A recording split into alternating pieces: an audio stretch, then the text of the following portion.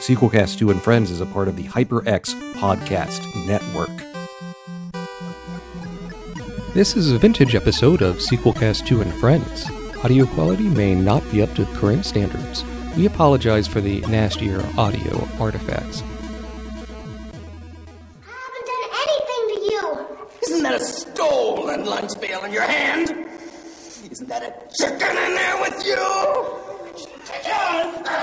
The Gnome King doesn't allow chickens anywhere in Oz. Who's the Gnome King? Who is the Gnome King? The credits roll, there's always more to tell. Especially when the video sales are doing really well. From Shock Treatment to Jason X to Police Academy 6. This is Sequelcast, and they are unsurpassed at following a franchise until the bitter end. This is Sequelcast, and your host have asked that I inform you that the show will now begin. Hello and welcome to the Sequelcast. The Sequelcast is a show that looks at movies in a franchise one film at a time. We're in the middle of doing a bit of an unusual series looking at some films based off the Oz books by L. Frank Baum. And this time around we're looking at Return to Oz, released by Disney in 1985, directed by Walter Murch, produced by Mal Maslansky, written by Gil Dennis and Walter Murch, based on the books The Marvelous Land of Oz and Ozma of Oz by L. Frank Baum, starring Fairuza Balk, Nicole Williamson, and Gene Marsh. Music by David Shire, cinematography by David Watkin and Freddie Francis. This, off a budget of $28 million in the United States, made only $11 million. I'm not sure what the worldwide gross was, but this was a flop. I'm Matt, with me is Thrasher. Hello, everybody. You can check out other episodes of the Sequelcast. We talk about other franchises like Highlander or Jaws over at sequelcast.com. And the Sequelcast is a proud member of the Battleship Retention podcast fleet. Check out other great film and TV podcasts at battleshipretention.com. And if you want to listen to Sequelcast on the go, you can do it with an app called Stitcher. Download it at stitcher.com/sequelcast. And when you do that, you get a chance to win $100 US. And not only that, Sequelcast gets added as one of your favorite shows automatically. And if you'd like to support the show, if you like what you're listening to, you can donate at sequelcast.com/donate. Return to Oz, 1985. I have very distinct memories of watching this film for the first time. When was the first time you saw it? Good question, Thrasher. The first time I saw it, I didn't get to see the whole movie. I was probably like 7 years old or so, and we were visiting friends of the family over in Texas. And we went to the grocery store to rent a movie, and I noticed Return to Oz, and I knew Wizard of Oz, and I'm like, I never knew they made a sequel to it. And so we rented it. And after about the first 10 minutes, when Dorothy is being threatened with electroshock therapy, my parents turned the movie off. And I didn't see the whole thing until several years later when I was starting college at the Savannah College Art and Design. In 2003 or so, one of my roommates had a videotape of it. Yeah, this movie was a pretty heavy beginning. I am not sure. Honestly, I think earlier today was the first time I'd ever seen this movie all the way through in one sitting. I have seen it. It's like a lot of films from my younger days. It's a film that I saw in bits and pieces and saw all of it just in these weird chunks. Although I didn't see it until I think I was 10 or 11, so I was kind of beyond the point of being scared by the film. Although certainly disturbed. There's lots of disturbing imagery. But this is a film that a lot of my friends growing up, it was their primary source of nightmare fuel. I can truly imagine that watching this now as an adult. Now, as a kid, did you know there was like Oz books and stuff other than the Wizard of Oz movie? Oh yeah, we actually, my family and I, we read a few. We read The Wizard of Oz. We read another one. I don't remember specifically which one it is, but it's the one where the Oz characters visit Dorothy in Kansas. Sadly, I don't remember the title. Yeah, as a kid, I didn't even realize they were Oz books until I moved to Georgia. It was around 92 or 93 or something. And the school library had maybe about half of the Oz books by L. Frank Baum. Nice. And I would check them out like a fanatic, and it was kind of disconcerting to my family, I think. Or what is this 12-year-old boy doing reading Oz books? But there you go. But let's talk about the way this movie starts, because I actually kept track of it, and the movie is about 145 minutes long. No, it's not that long. I timed it, and we are just over 21 minutes in before Oz or anything like that ever actually shows up. I mean, the movie's not 145 minutes long. It's about 113 minutes. But is it 20 minutes till they get to Oz, really? Wow. No, it's the cut I saw was 145 minutes long. Weird. I don't know what cut you saw then. Huh. Okay. Well, I could have read it wrong. Maybe it was an hour and 45 minutes, but it was a long cut. I think an hour 45 is closer to what it is, but sure, but that's amazing they take that long to get to Oz, and it is surprising. You look at the Wizard of Oz movie, and the beginning scenes are done in sepia. In this Return to Oz film, they didn't do anything of the sort. Now, keep in mind, this was done by Disney. Wizard of Oz was MGM, right? Yes, although they did have to make one tweak, because the MGM version of The Wizard of Oz, as wonderful a movie as it is, takes a lot of liberties and is in many ways very different from the source material, to the point where the ruby slippers are an invention of the MGM movie, but the ruby slippers are so iconic they kind of have to show up in every film version now. So as a result, a compromise was made, and the ruby slippers were imported into this movie. Yeah, they had to pay MGM a big fee for that, I believe. Yes, shoe royalties. Yep, shoe royalties indeed. It's worth mentioning the director of this, Walter Murch. This is the only film he's directed, and yet he's better known as a film editor and a sound designer. Mm-hmm. He's done sound editing for he's done film and sound editing for such films as Apocalypse Now, The English Patient, THX 1138. I mean, he's worked on several films, very famous films, and won Oscars and stuff throughout the years. And in fact, he was fired from Return to Oz about a month into filming. Yes. This film went way over budget. You look at a budget like $28 million now, like a scary movie that might cost as much as Scary Movie 5 or something.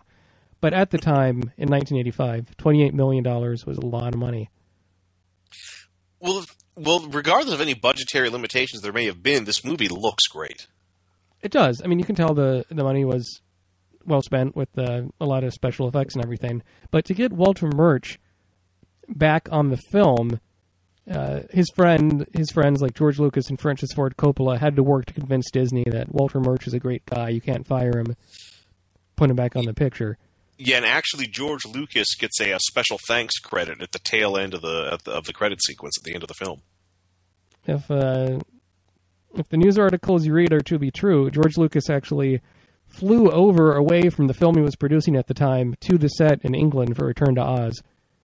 What film was he producing at the time? Was it Howard the Duck? It was not Howard the Duck. I believe it was. He was producing a few Japanese films in the 80s.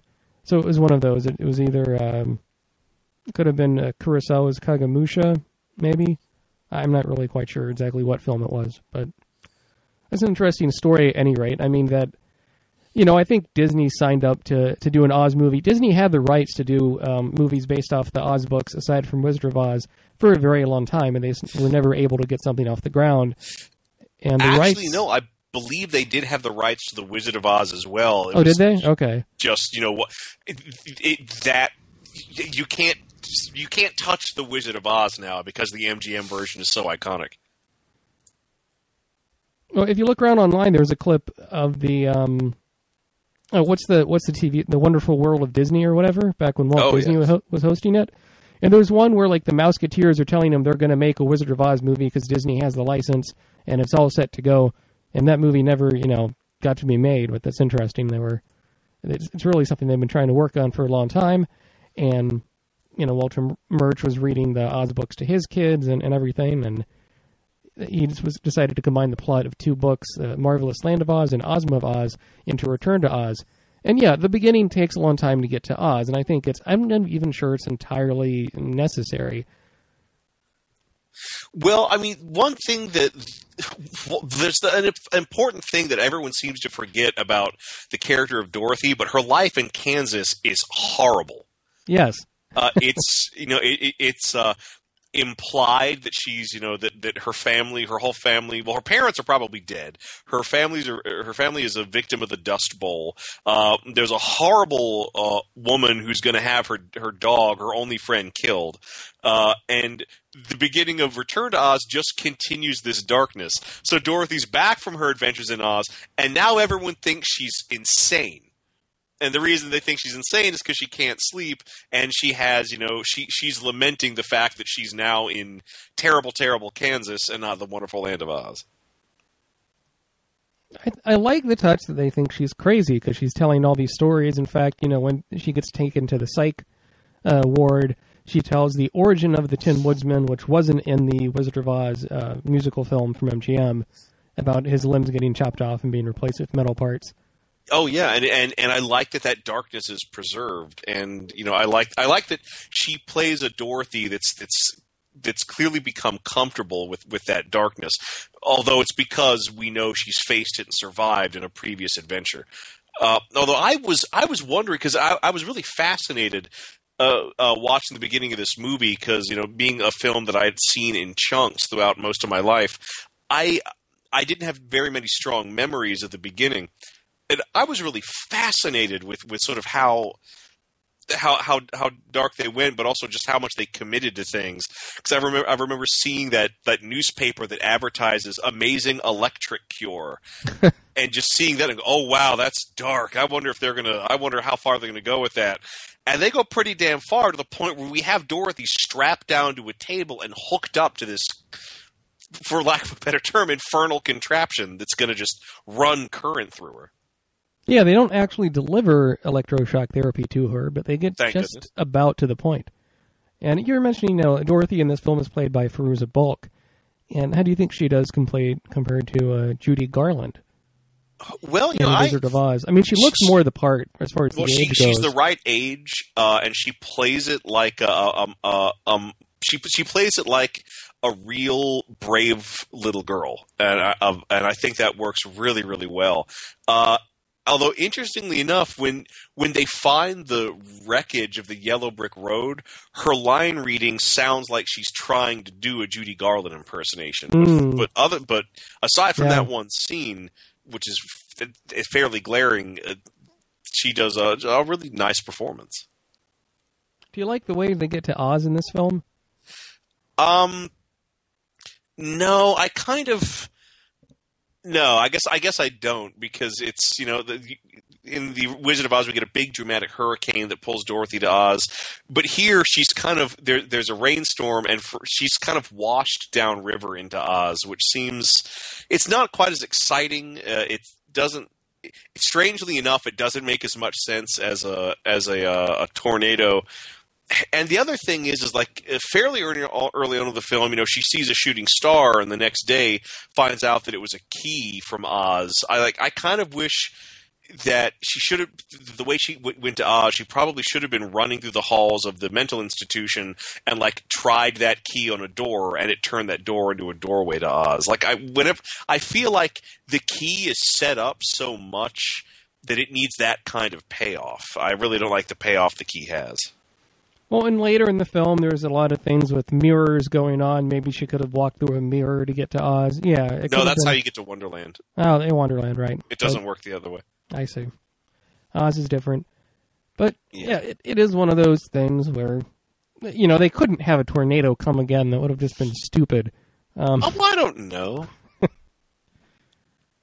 I mean, I guess I wouldn't have minded a tornado. I guess if it was a tornado, we probably wouldn't be having this conversation at all. We would just be completely neutral on the way she gets to Oz. But yeah, just having her washed downstream, it doesn't seem all that interesting. What's that? Majestically cresting the horizon as it makes its way into port. Why, it's the brand new HyperX Armada monitors, mounts, and arms. Both the HyperX Armada 25 and 27 gaming monitors come bundled with a sturdy HyperX Armada mount and arm.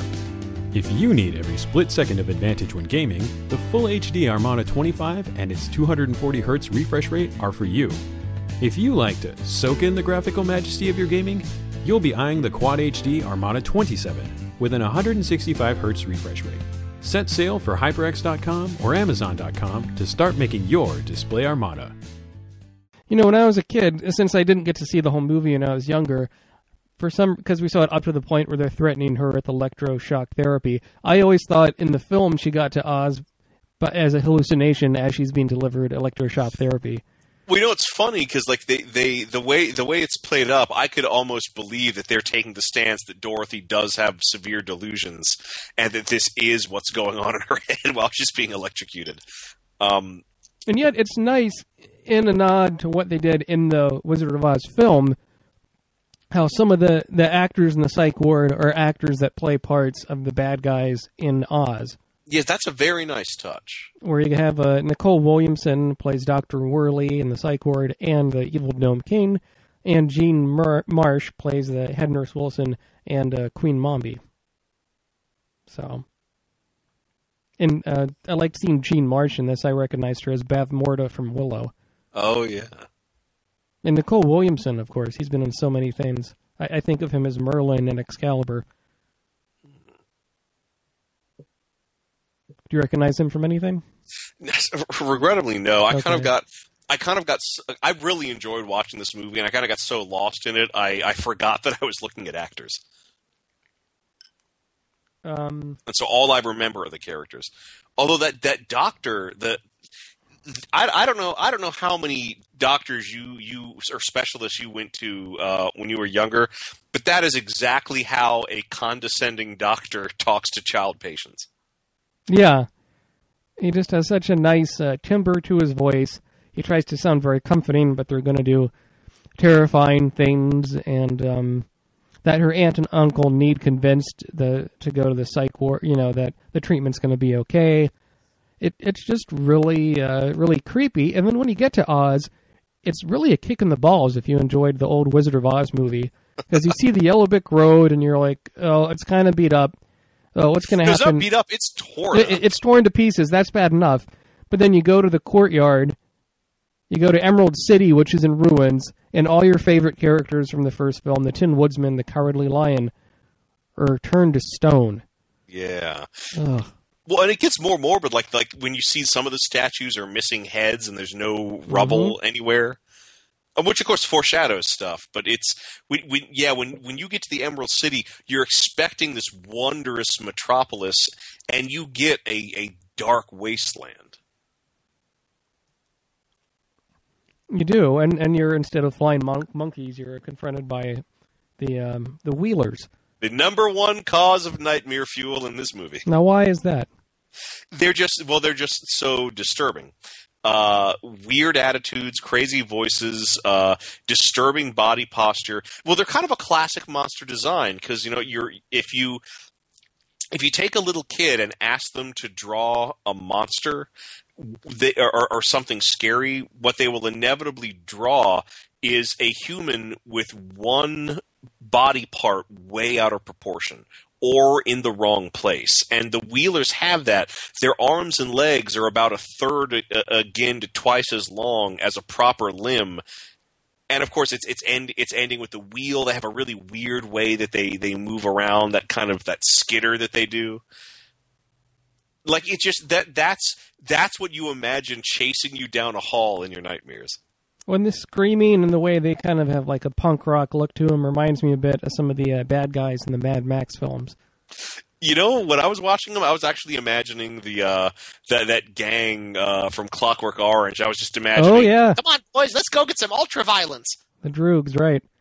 And I look at this poster to Return to Oz, and it's very misleading in that you have the Scarecrow and the Tin Man, and the Tin Man shows up for maybe like 1 minute at the end of the film, and the Scarecrow. Admittedly, Dorothy is trying to rescue because, like, this is something that was in the books that wasn't in the film. Scarecrow becomes the King of Oz. Yes, yeah. The Scarecrow and the Tin Man both become wizards, but the Scarecrow specifically becomes the king. And, with all of that, she's trying to find the Scarecrow. You see the Tin Woodsman and the lion in stone, but you don't see the Scarecrow because they're trying to find where he is. It's kind of a central mystery that drives the film once they get to Oz. And with that in mind, what do you think of the main companions that Dorothy gets in this film? You have the chicken, Billina, that she takes from, goes with her from Kansas to Oz. Somehow, and talks. Toto That's because in Oz, animals can talk. Yeah, Toto doesn't come with her. That's kind of strange. You get Tick-Tock, who's a copper, fat, mustachioed robot. And you get good old Jack Pumpkinhead. Oh, yeah. So how do these characters hold up to the original trifecta of the Cowardly Lion, the Scarecrow, and the Tin Man? I really like them. I like Billina. Billina did start to get annoying with her kvetching and snarking, but thankfully, right when I was about to be fed up with her, Tick-Tock showed up, and now there's someone else for Dorothy to talk to, so Belinda gets a lot less annoying. I love Tick-Tock. I love how well realized he is. And I cannot tell if he's some sort of puppet or a guy in a suit or an orangutan in a suit or what. There's just something unnatural to the way he moves that makes it difficult for me to figure out exactly how they accomplished his effect. And I do like his sort of old soldier attitude. And I also like that, unlike so many artificial beings on film, he doesn't want to be real. He doesn't want to be alive, and he's glad that he's not alive. Well, you say the movement of Tick-Tock is really strange looking. Yeah. And part of that is I found out this trivia from a video I saw online that a gymnast was inside the Tick-Tock suit, stood upside down with his legs bent and backwards in the Tick-Tock body to move the legs. So he was walking on his hands? Yes. Oh, okay. So it's a weird kind of walk, and it's nice how the character designs in Return to Oz look very much like the illustrations in the books.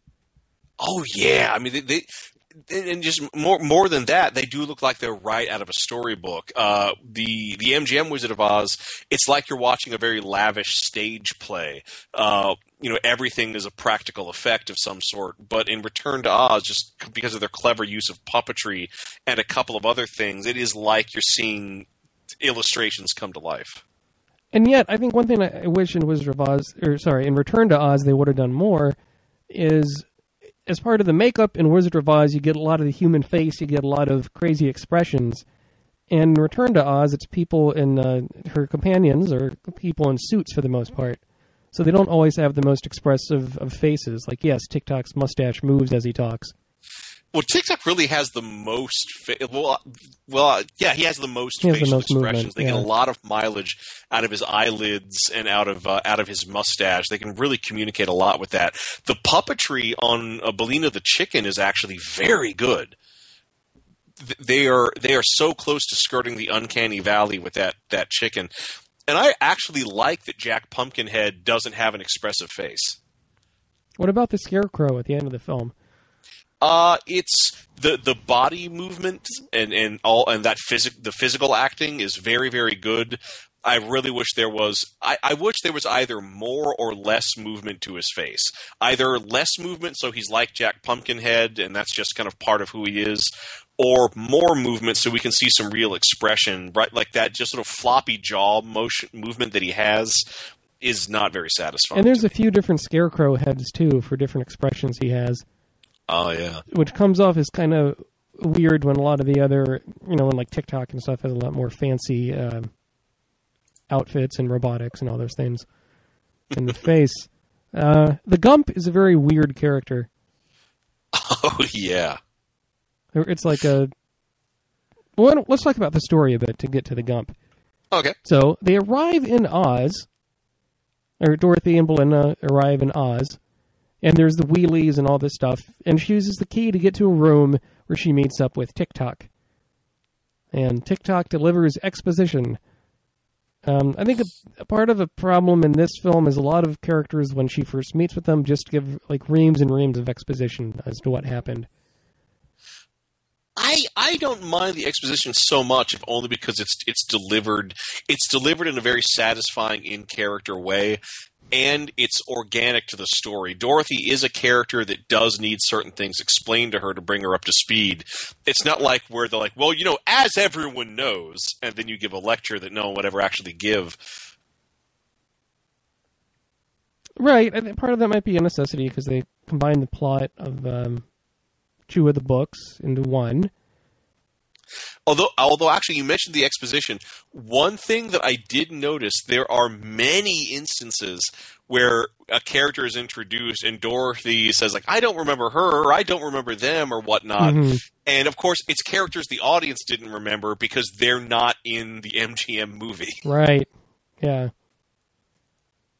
In fact, I took notes on the movie and I wrote down several times, I don't remember, neither does the audience. I think, they want Dorothy to represent the audience to a level.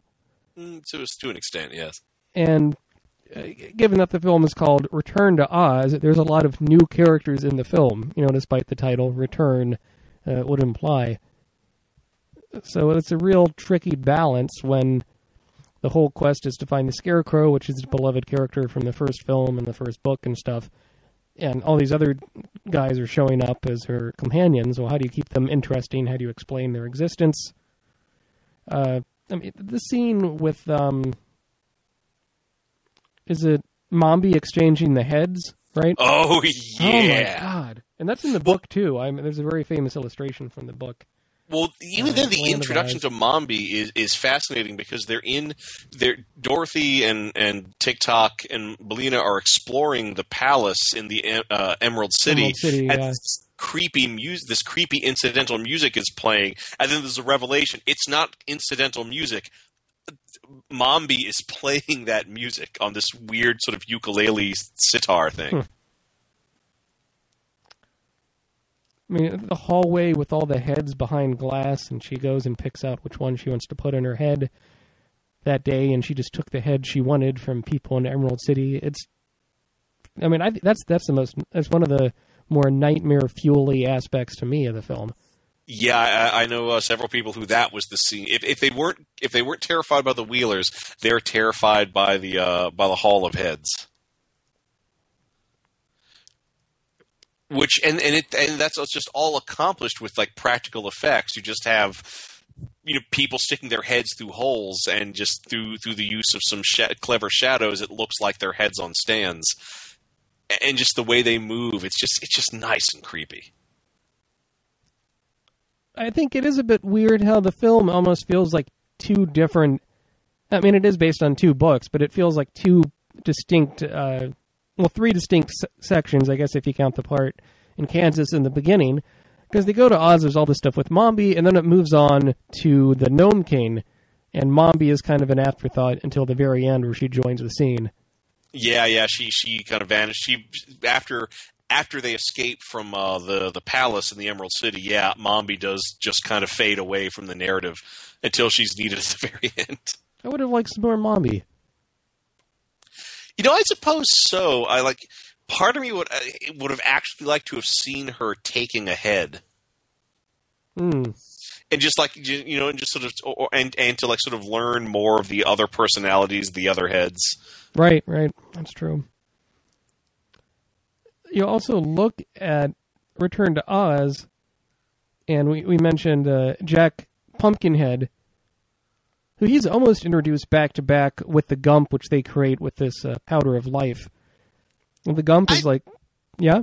I wouldn't say quite back-to-back. It's pretty shortly after each other. They meet him, and then they have to do the whole plan, and then they have to execute the plan, and then the Gump becomes a character on his own. Well, I guess you're right. It's not exactly back-to-back, but it's pretty soon, one after the other, to introduce these characters when you've spent a lot of time with TikTok. And the Gump is just weird. It's like a mounted moose head on top of a sofa, and it flies. Yeah, they need to escape, and they have that powder of life. So they make a living vehicle by attaching a furniture and other assorted junk to create what they're hopefully a flying beast that'll get them out of there. But I really like the introduction of Jack Pumpkinhead, and I love the way he is played by Brian Henson. It's a real nice naivete, I think, to the voice Brian Henson gives. Oh, absolutely. I mean, and it's perfect because he is a character that's only been alive for a short time and has barely seen any of the world. So, I mean, does that mean then that the Jim Henson Creature Shop was behind the puppeteering in the film? I don't think that they made any of the puppets. All I know is Brian Henson did the puppeteer work for Jack Pumpkinhead. And in fact, Return to Oz was nominated for an Academy Award for Best Visual Effects. Yes. Actually, and I believe Fairuza Balk was nominated for Best Young Actor, but she lost to the kid in Daryl. Yeah, for the Saturn Awards, right. Oh, yes, that was the one. Yep. The Gump, I don't think ever is really fully realized as a character. It's kind of... like, it's weird looking. It has kind of a dopey sense of humor. It's very imaginative. They make up for the fact that the Gump doesn't have too much impact on the story after he helps them escape by giving him a lot of personality. It's a very expressive face. Yeah. And I love that the Gump remembers before he was a mounted head on the wall. I was grazing in a valley, and then there was a loud noise, and I was here. Right, and I think before we talk about the second half of the film, where we go to the Gnome King's underground domain, we should talk a bit about our website at sequelcast.com. Oh, indeed. So if you like what you listen here on Sequelcast and want to listen to more episodes, and we also do other shows like Sequel Commentary, Sequelcast Special, and Video Game Sequelcast, you can do so at sequelcast.com. In addition, if you want to help us out, it costs money to do a podcast. We appreciate any donations we can get. You can donate via PayPal at sequelcast.com/donate. And there you can get some links to our affiliates. As I mentioned before, we're part of the Battleship Retention Podcast fleet. I forgot to mention at the top of the show that the theme song is written and performed by Mark with a C, and you can check out his website at markwithac.com. And another way, we have Amazon affiliate link, so if you want to rent a movie that we're currently talking about on the show via Amazon Instant Video, or you can watch it streaming online it's usually like $2.99 a movie or something like that. Do they have Return to Oz on that? They do have Return to Oz on that, yes. There you go. So that's a good way to watch it, because the DVD is out of print and kind of hard to find. It has not been released on Blu-ray yet, at least not in the United States. Which is a shame. This is a movie I would love to see in high definition. I think so, too. I think you could get a lot of the fine detail, the puppetry in high definition would look really great. And last but not least, if you want to buy things like a Sequelcast button or a flask or a t-shirt, you can do so at cafepress.com/sequelcast. And if you want to join in our discussion about movies and news about movies with sequels and stuff, check out the Facebook page at facebook.com/sequelcast. So now back to... Yes. I had actually two other comments about the escape. One of the things that they set up is that the different parts of TikTok's body have to be wound up separately. So there you wind him up in the middle of his back so that he has physical action. There's another place where you can wind him up that makes him think, and what's the other place you wind him up makes him talk? Yeah, that's right. That gives him his voice, yep. and so that's something that is referred back to throughout the film, that he needs certain parts of him wound up, and that as they wind down, he becomes less effective. And so as they're building the Gump to escape, and TikTok's kind of been put in charge of that. His brain winds down, and he starts to give stupid and eventually crazy instructions, which Jack Pumpkinhead, being naive, continues to follow, including like one of these instructions: tie Jack Pumpkinhead's legs together, which he does. But I really wish that paid off. Yeah, because we never see his brain get wound up again. Right then, and I guess in my head I imagine when they finally take off, Jack Pumpkinhead being dragged behind the Gump or something like that. I mean, in the climax of the film, it does hinge upon that you have to wind up his action to get him to move, and his brain to get him to think. But you're right. I mean, having him be nonsensical is a fun element of TikTok. Yeah, it's just the foot tying. I want that to go somewhere. And the other thing is there's a phrase that keeps coming up. What? Oh, here it is. It can't be helped now. I kind of like that. I kind of that sort of resigning yourself to fate or misfortune and then forging ahead, I think you'd have to in Oz. In the land of Oz, there's so many weird things that could happen. You just don't know. Yeah. To sort of take it one step at a time, whether it takes you into a Gnome King lair underground or in an Emerald City. Well, what do you think about that escape when they find Mombi's original head in storage and all the heads wake up and there's that chase? I think the chase is okay. It kind of goes on for a long time. That wasn't one of my favorite parts of the film. The imagery of the heads is really creepy. I think that stuff always works, but I think really, for me, the film it didn't pull me in until they get to the Gnome King's underground domain. So no comments about them flying, the effects on the Gump or anything? I think the effects of the Gump flying are okay for the time, but they're not... I like them because they look so fake. That the Gump looks like something that can't possibly get off the ground, and that just makes me love it all the more that we do see it fly. Well, it's nice how the Gump, it almost looks like the way like a little kid would draw something.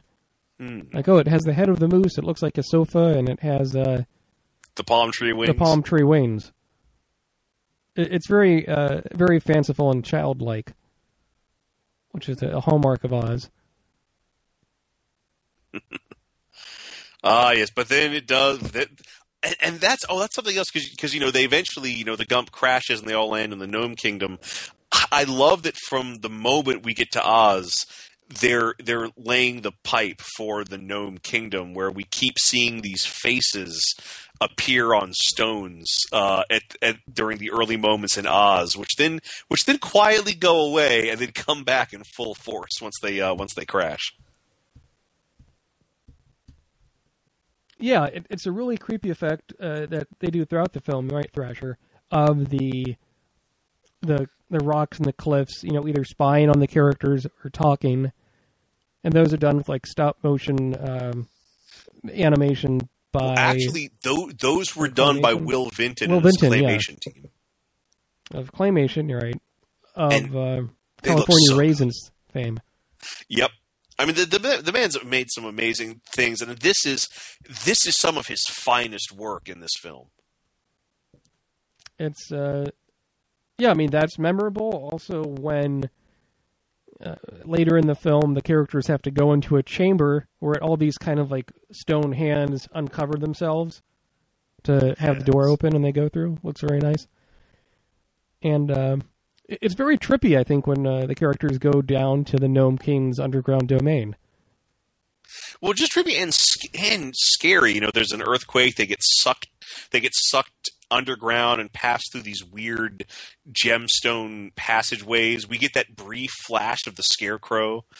Mm-hmm. And then finally we're confronted with the Gnome King himself, who is terrifying and human at the same time as he emerges from the living rock. Now, one thing really bugs me about the Gnome King. Yeah. I don't like how heavily processed his voice is when he's in his fully stone form. He's kind of difficult to understand. I kind of like that, only because I like kind of big, booming, echoey, scary voices. But I do agree they probably could have backed up on the processing just a little bit. Because like as it stands, as he emerges from the stone over the course of the next half hour and takes on a more and more human aspect, the processed voice doesn't really go away enough.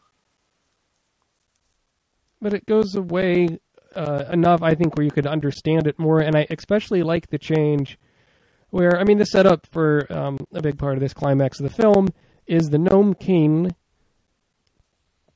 basically, plays a game with the characters where one by one they go into a room and it has all these trinkets in the room, and they have to touch a trinket and say Oz for the one they think is the Scarecrow. And if they get the Scarecrow... Yeah.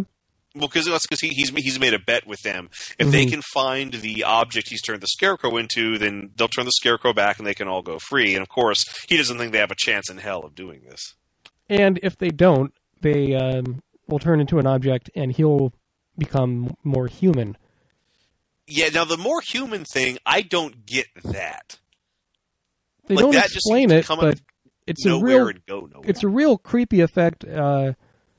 When I think the first character, is it the Gump that's the first character? Maybe not. I don't remember. Whatever the first character is, I think it's Jack, actually. Oh, is it Jack? Okay, and Jack. No, Jack is second to last. Yes, it's the Gump. Then it's the Gump. Then it's Jack. Then it's TikTok. Then it's Dorothy. Then it's Dorothy. Okay. So, but when the Gump goes in and chooses the wrong thing, you see like the human eyes superimposed on top of the claymation work for the face. Yeah. And it's really unsettling.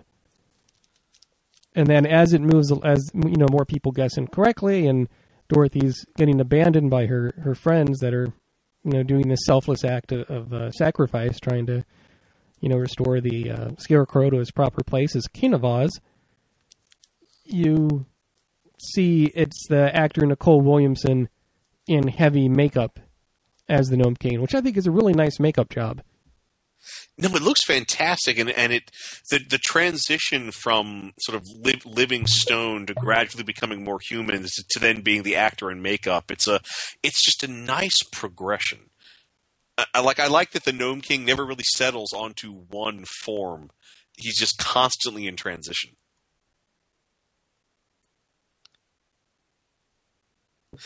Oh, now I did. What do you think about the nature of the conflict between the Gnome King and Oz?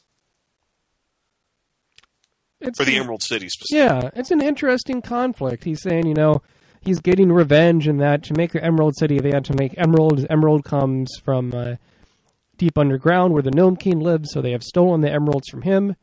So he's just going to take everything himself with the help of the power of the ruby slippers that Dorothy wore in the first film that fell back to Oz and somehow, I guess, fell all the way to the Gnome King's underground kingdom.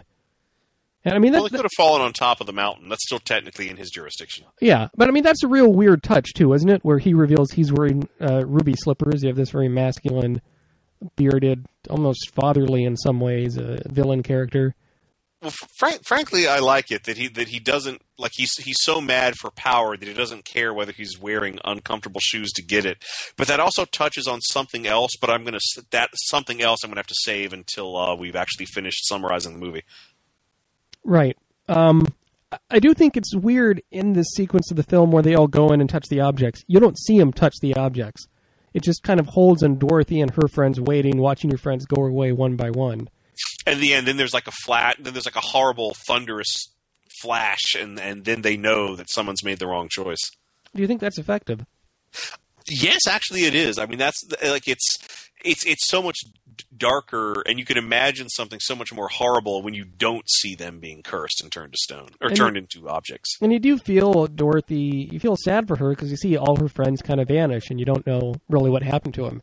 You just get that flash of light and the sound effects, and that's it.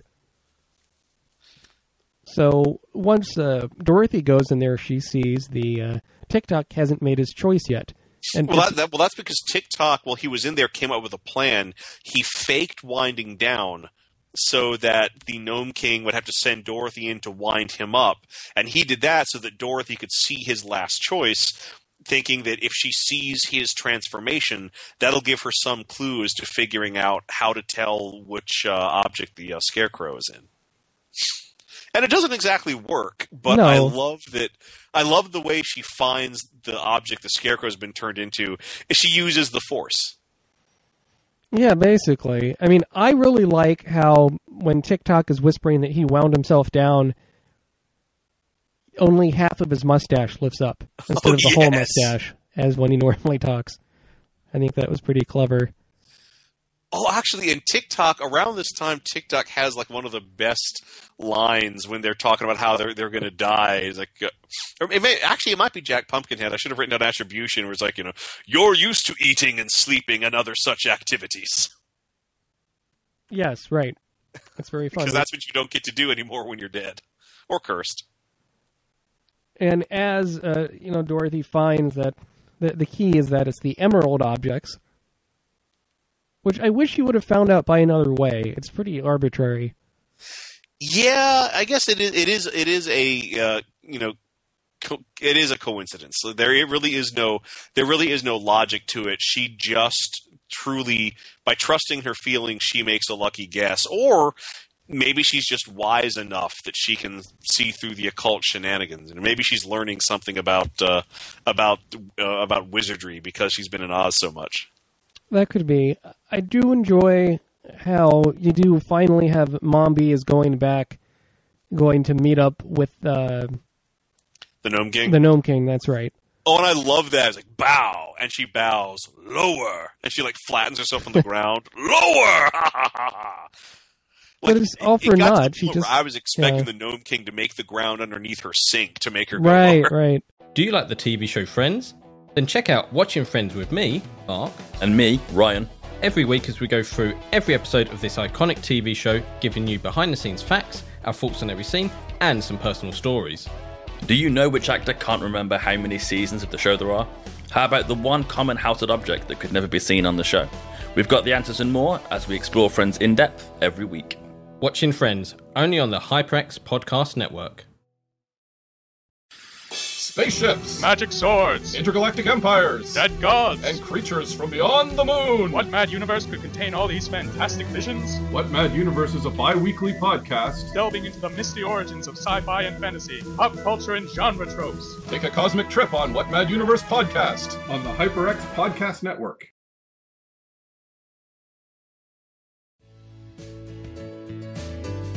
Hello, fans. As part of the HyperX Podcast Network, we're letting you know that this year is HyperX's 20th birthday.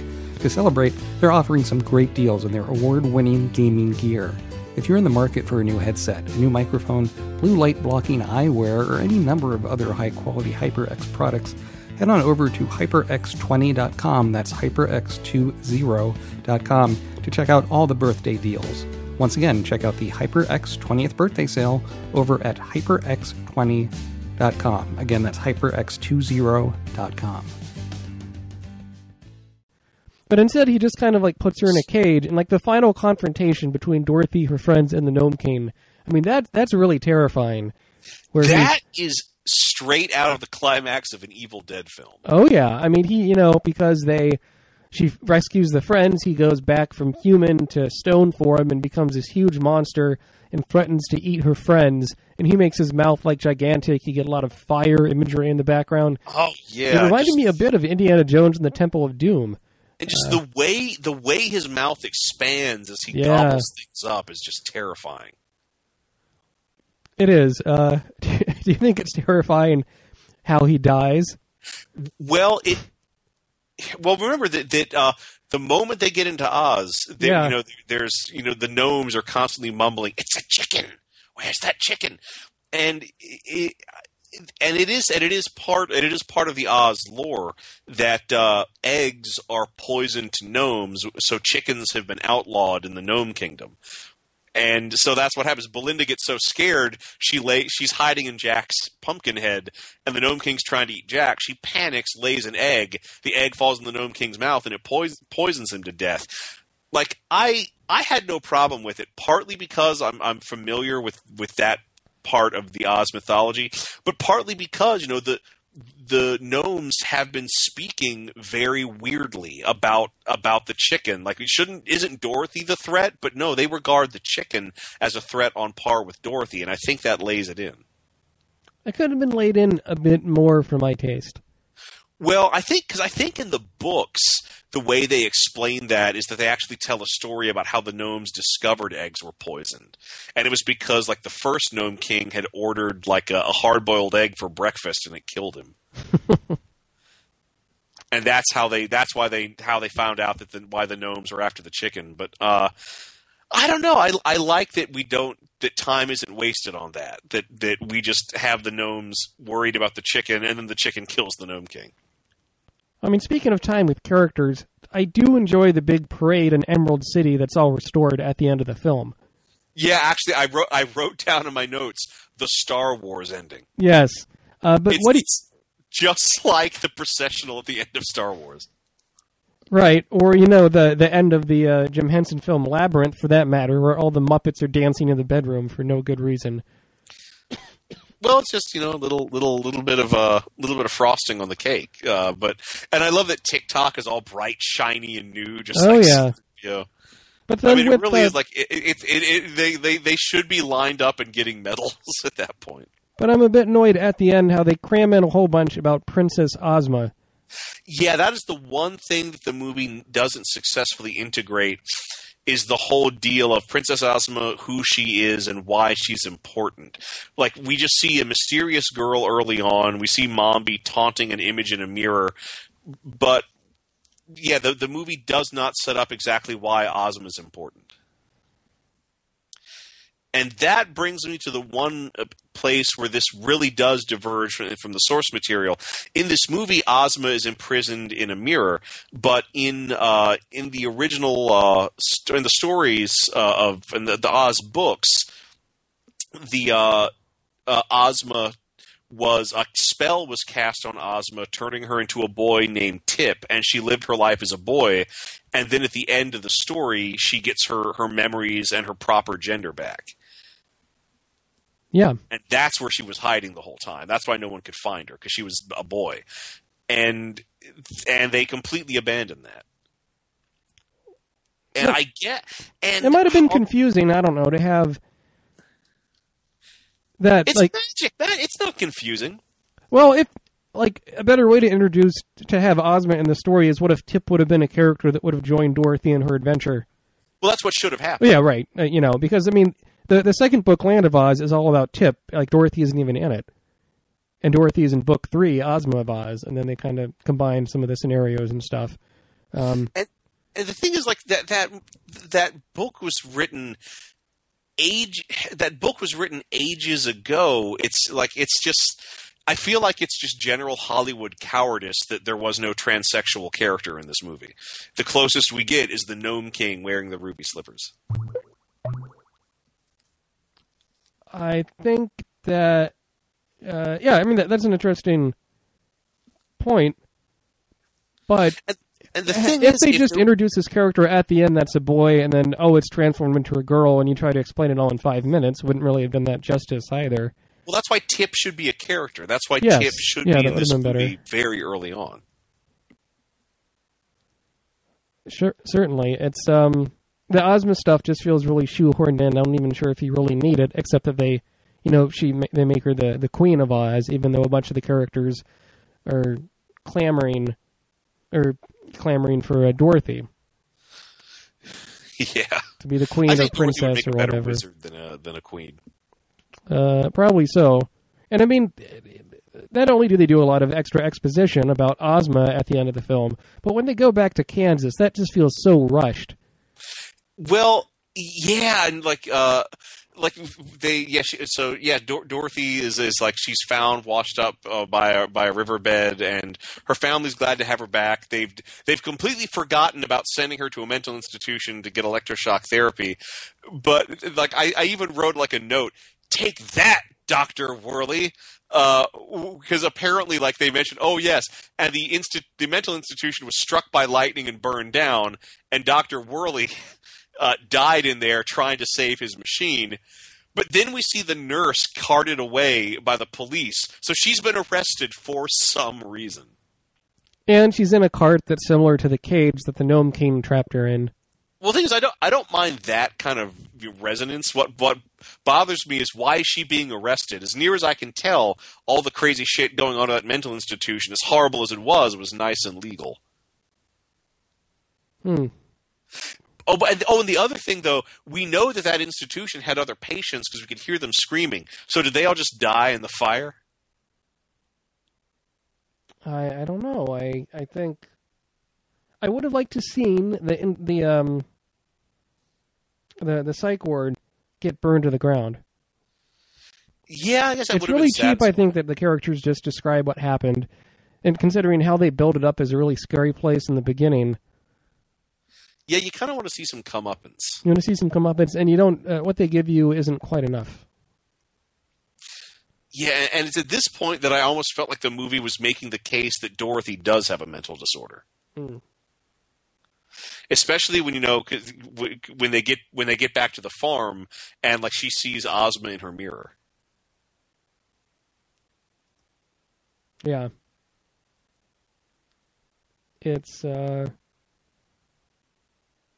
a good point. I don't know what to say. I don't think any of the film really quite works. I think the special effect of Ozma in the mirror is really like blown out and kind of terrible looking. Yeah, it's not a great effect. How did you like the look of the Tin Man and the Cowardly Lion at the climax? I love the Cowardly Lion. The Tin Man, he does look right out of the illustrations.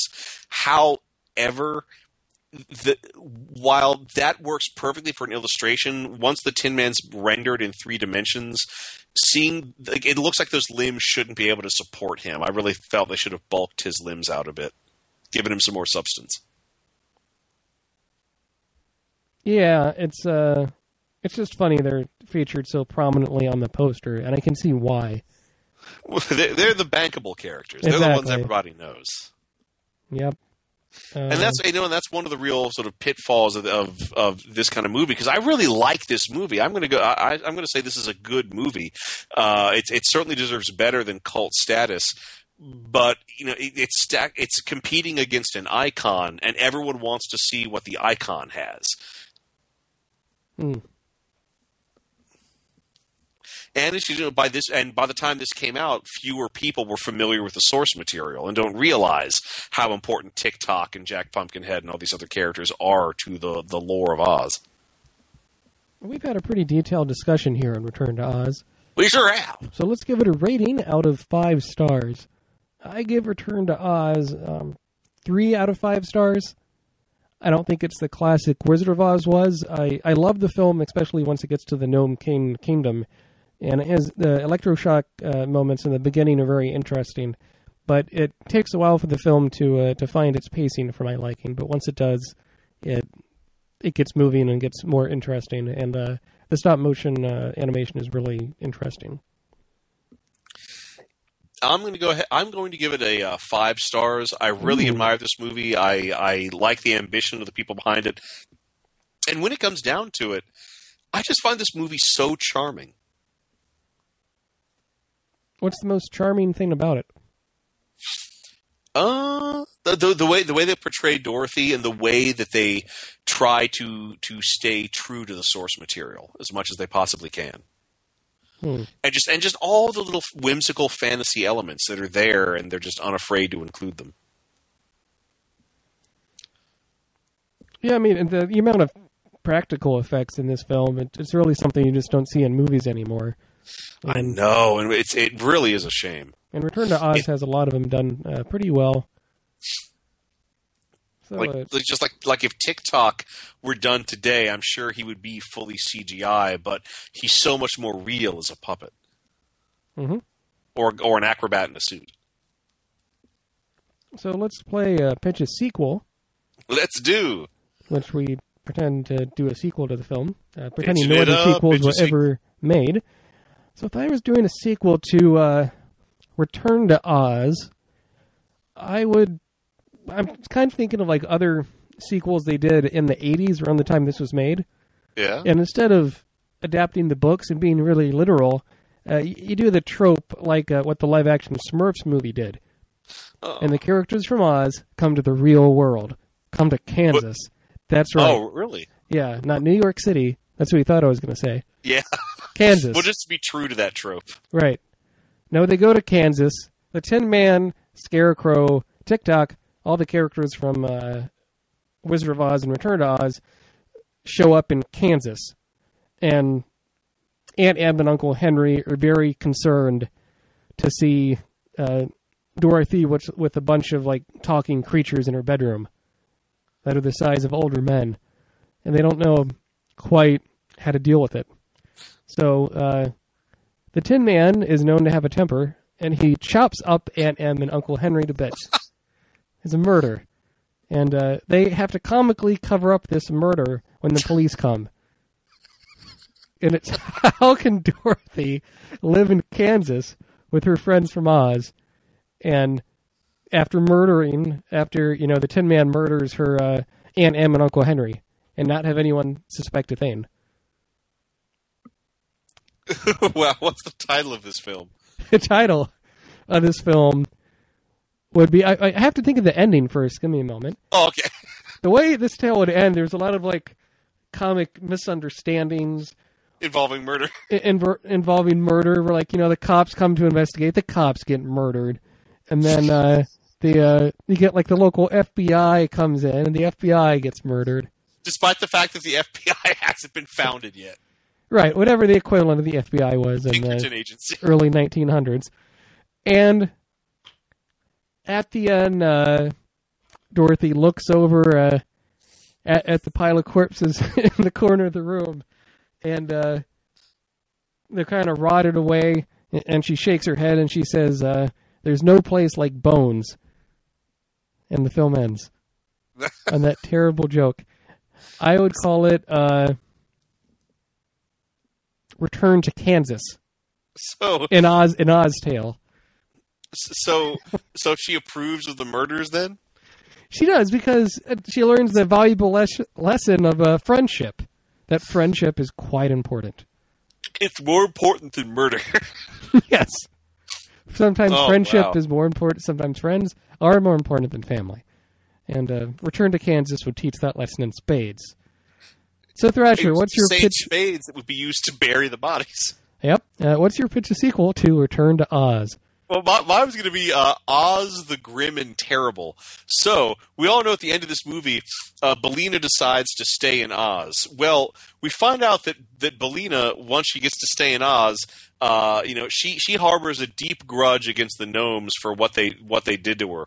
What they did to her friends. So Billina, through political maneuvering, betrayal, bribery, and backstabbing, and a wee bit of murder, becomes the Chicken Queen of Oz, and then goes to war with the Gnome Kingdom, and trains chickens to lay eggs on command, and they start saturation bombing the gnomes' mountainside with eggs, and really effectively genociding the gnomes. And it's at this point that Tick-Tock, who as the army of Oz, has to obey the ruler of Oz. He starts to doubt whether or not he really should be obeying these kinds of orders because the gnomes are being wiped out. So finally, Tick-Tock has his thinking spring wound up so tight that he thinks about it and realizes, no, I shouldn't be a party to this kind of massacre. So Tick-Tock has to team up with some other surviving Oz characters to lead a rebellion against the Chicken Queen of Oz. And simply because I want to bring more aspects of the original Oz in, he fights side by side with Ginger. Oh, okay. Female general. Yeah. And together they overthrow Billina, banish her back to Kansas, where she is promptly eaten by Dorothy's family, and of course she can't talk there, but you can see in her eyes that she knows what's going on. And once again, peace is restored to the land. The Emerald City makes peace with the gnomes, and Ginger becomes the new ruler of Oz, and a great and glorious reign it is.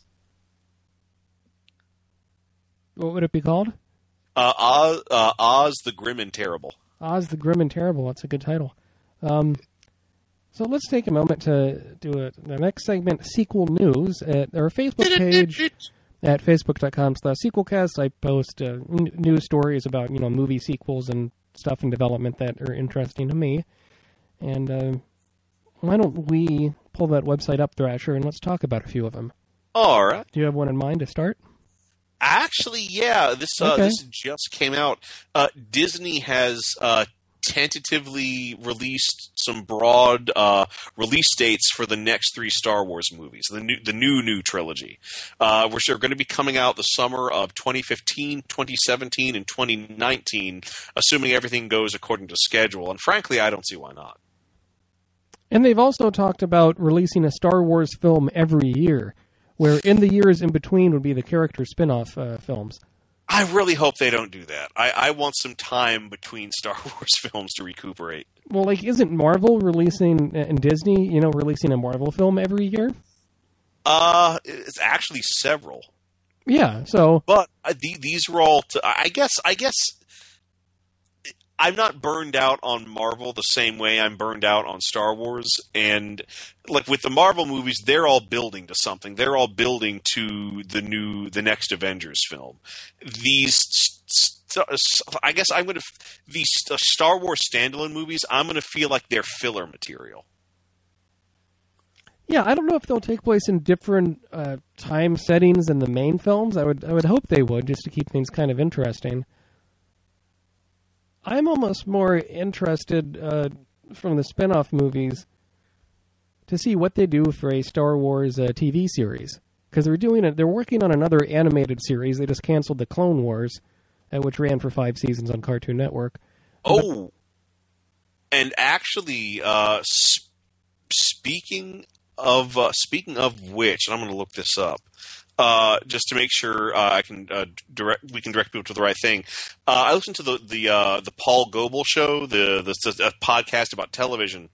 One of his friends was a writer for Star Wars Detours, that Star Wars comedy series. Oh, that never came out, yeah. Yeah, and it's never going to come out, and that's something they talked about on this week's episode 345 with Jack Thomas. I hardly recommend checking that out, because he tells a lot of really great behind-the-scenes stories of working on the Star Wars Robot Chicken specials, but also working on Star Wars Detours, and some of the other Star Wars things he got to see. And I have a lot more respect for George Lucas now.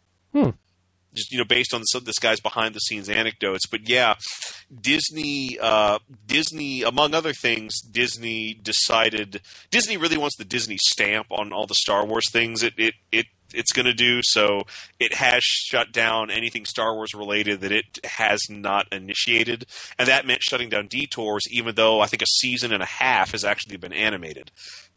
And part of at least according to him, Jack Thomas, part of the reason for all this is that Disney kind of decided, well, now that we own Star Wars, it's probably best that we don't release a show that makes fun of this intellectual property that we just sunk so much money into.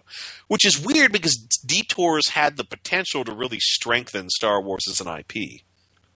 I think Detours will get some kind of release eventually. I can't imagine you would do 30-something episodes of a show and not finish it. I mean, with that Clone Wars cartoon, there was a few more episodes they had produced that weren't aired that are going to be released in some fashion as bonus content, I think is how they phrased it. But and if you want to hear us talk about all the Star Wars movies, we've done episodes of that on the Sequelcast at sequelcast.com. I'm looking at a piece of recent news that gets me interesting. Did you ever see any of the Expendables movies? No, I haven't. Oh, okay. I thought the second one in particular is pretty amusing. But for Expendables 3, Sylvester Stallone has been teasing a lot about the film on his Twitter account, so it doesn't mean this stuff's official, but hopefully it comes to pass. In that apparently Jackie Chan and Wesley Snipes are going to be in the film. Oh. And he even teases the idea of Mel Gibson directing it, which I think is kind of ludicrous. I don't think that's weird. I don't think that would happen. But I can see, Jackie Chan could be pretty cool, and Wesley Snipes, he just finished his prison sentence for tax evasion. So, yeah, he would be a fit with the Expendables cast of characters. And I think more interesting about the Expendables, those films have been doing really well, but then when you look at movies that just star those actors individually, like Schwarzenegger had his film The Last Stand, Stallone had his film recently Bullet to the Head, and those just opened really poorly. Because they're not, it's just like one action star in a film instead of a whole bunch of them in one film. It does seem very crowded. All the actors in the Expendables movies? Yeah. Well, that's sort of the point, I think. True, but I guess I would rather see the good movies that these people did individually rather than one mediocre movie that they're all making at once. It's an interesting point. Any more sequel news you'd like to talk about? Well, actually, Richard LeParmentier, who played Admiral Modi in Star Wars, passed away. Oh no! Yeah, and he's also this was on the 16th, I believe.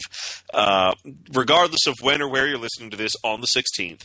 But he was also, he also had a bit part in Who Framed Roger Rabbit, and I always loved pointing that out while watching the movie and seeing the recognition dawn on everybody's face. Who was he on in Who Framed Roger Rabbit? He's like a police detective or something. He's the guy that comes into Eddie Valiant's office and takes him to meet Judge Doom, and they watch the shoe get dissolved in the turpentine. Oh, okay. That's pretty sad. Those certainly are iconic movies that he was in. So, all right. And for more sequel news, check out facebook.com/sequelcast. And if you want to check out other episodes of the Sequelcast or other podcast, you can do so at sequelcast.com. Now we move on to our final segment, What You Watchin'. Woo! I will begin. I got to watch the new Steven Spielberg film, Lincoln. Cool. Recently. Have you seen this one? No, I have not seen Lincoln yet, sadly. Okay. I thought Lincoln was well made, but pretty long. It's almost it's almost 3 hours long. 2.5 hours long, I guess, is the length. And I guess you see the title Lincoln, you see Daniel Day-Lewis is in it. I was expecting it would be more of like a biopic on Lincoln's whole life, or maybe Lincoln during the Civil War. And instead, it primarily focuses on a period of time in which Lincoln got the Emancipation Proclamation? He got the 13th Amendment passed. So that outlaw in the U.S. Constitution outlawed slavery and involuntary servitude, except as punishment for a crime. And yet internships still exist.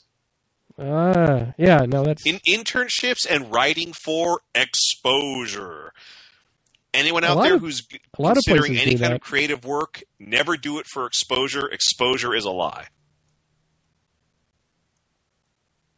And yet some very big websites do that.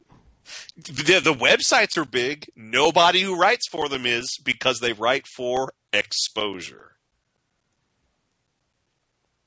So, Lincoln, directed by Steven Spielberg, and written by Tony Kushner, based on the book Team of Rivals, The Political Genius of Abraham Lincoln, by Doris Kearns Goodwin, has a lot of amazing actors in it doing wonderful performances, but the whole thing is almost like a courtroom drama for the most part, other than the montages of them trying to swing people to vote in their favor for this amendment.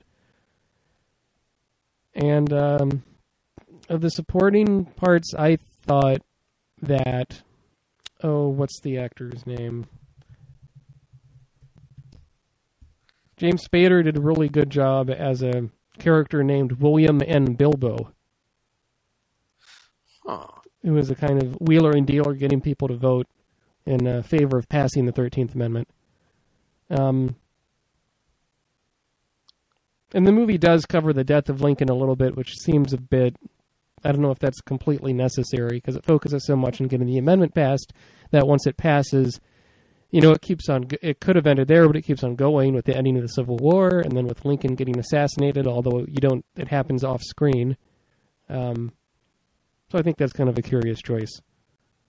But certainly out of Steven Spielberg's historical drama films, I think, like Schindler's List or Saving Private Ryan were a lot better. Lincoln was good, it just wasn't great, I don't think. What have you been watching, Thrasher?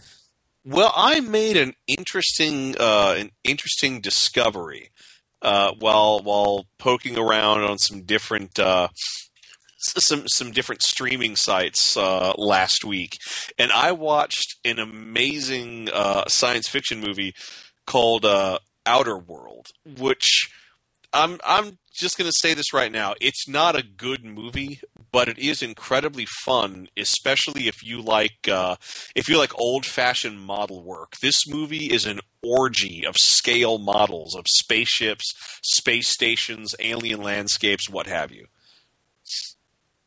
It's this outer space adventure that takes place in the future. The main character is a cloned super soldier designed for seduction, infiltration, assassination, all that kind of thing. And anyway, she ends up discovering a crashed alien spaceship. So she and a space pilot go out there to get that spaceship so she can use the revenue from it to buy her freedom. And there's stuff involving a Japanese megacorp, and it's a weird mix of special effects because, the film has a very confusing history. It was apparently filmed in 1987, but not released until 1994, and by that point, the special effects were enhanced with CGI. And the CGI is poor even by 1994 standards. This is sub Babylon, early first season Babylon 5 CGI. And the thing is, while I was watching this movie, the narrative is so hard to follow, and it's shot on such a weird quality of video, and there's so much use of combination of models and CGIs. I actually thought that what I was watching might actually be all the cutscenes from a video game I'd never played edited together into one movie. Turns out it wasn't. It's just a movie. So would you recommend it after all that? I would recommend it if you like cheesy science fiction films, and I would also recommend it if you like the craft of scale model making. Other than that, I don't know. I guess it really is sort of a B movie enthusiast sort of film. How's the spaceship? Oh, and a lot of it was filmed in Norfolk, Virginia, my hometown. You talked about the model work in the film, and the spaceships look decent. Oh yeah, I mean the model work is exquisite, and even the overall designs are very good. Although it's just the CGI when it's implemented is very weak. Cool. Yeah, it was made. There's a trailer you can watch online. It's available on some streaming services. It's really fascinating. And but yeah, it was made by a local production house in Virginia that does video for advertising and wedding videos and that kind of thing. So, very good. Well, again, if you like the Sequelcast, you can support us via PayPal donations at sequelcast.com/donate. And hope you liked our look at Return to Oz. Next week, we'll be capping off our look at films based on the Oz books with a look at Oz the Great and Powerful, directed by Sam Raimi. It's currently in theaters. For the Sequelcast, this is Matt. And this is Thrasher. Follow me at Sequelcast on Twitter. And you can follow Thrasher at Internet Mayor. And this is me saying, I think I'd rather take my chances in Kansasburg. That's an amazing Belina. Thank you very much. I don't know if I can follow that up with... No, I can't beat that. You got me beat. Want to see me make an egg cream? Oh, Rocky! How do you cream an egg, Belina? you leave that to me, fella. I've already creamed something this evening. I realize my Belina sounds like Huell Hauser. Now this is Oz.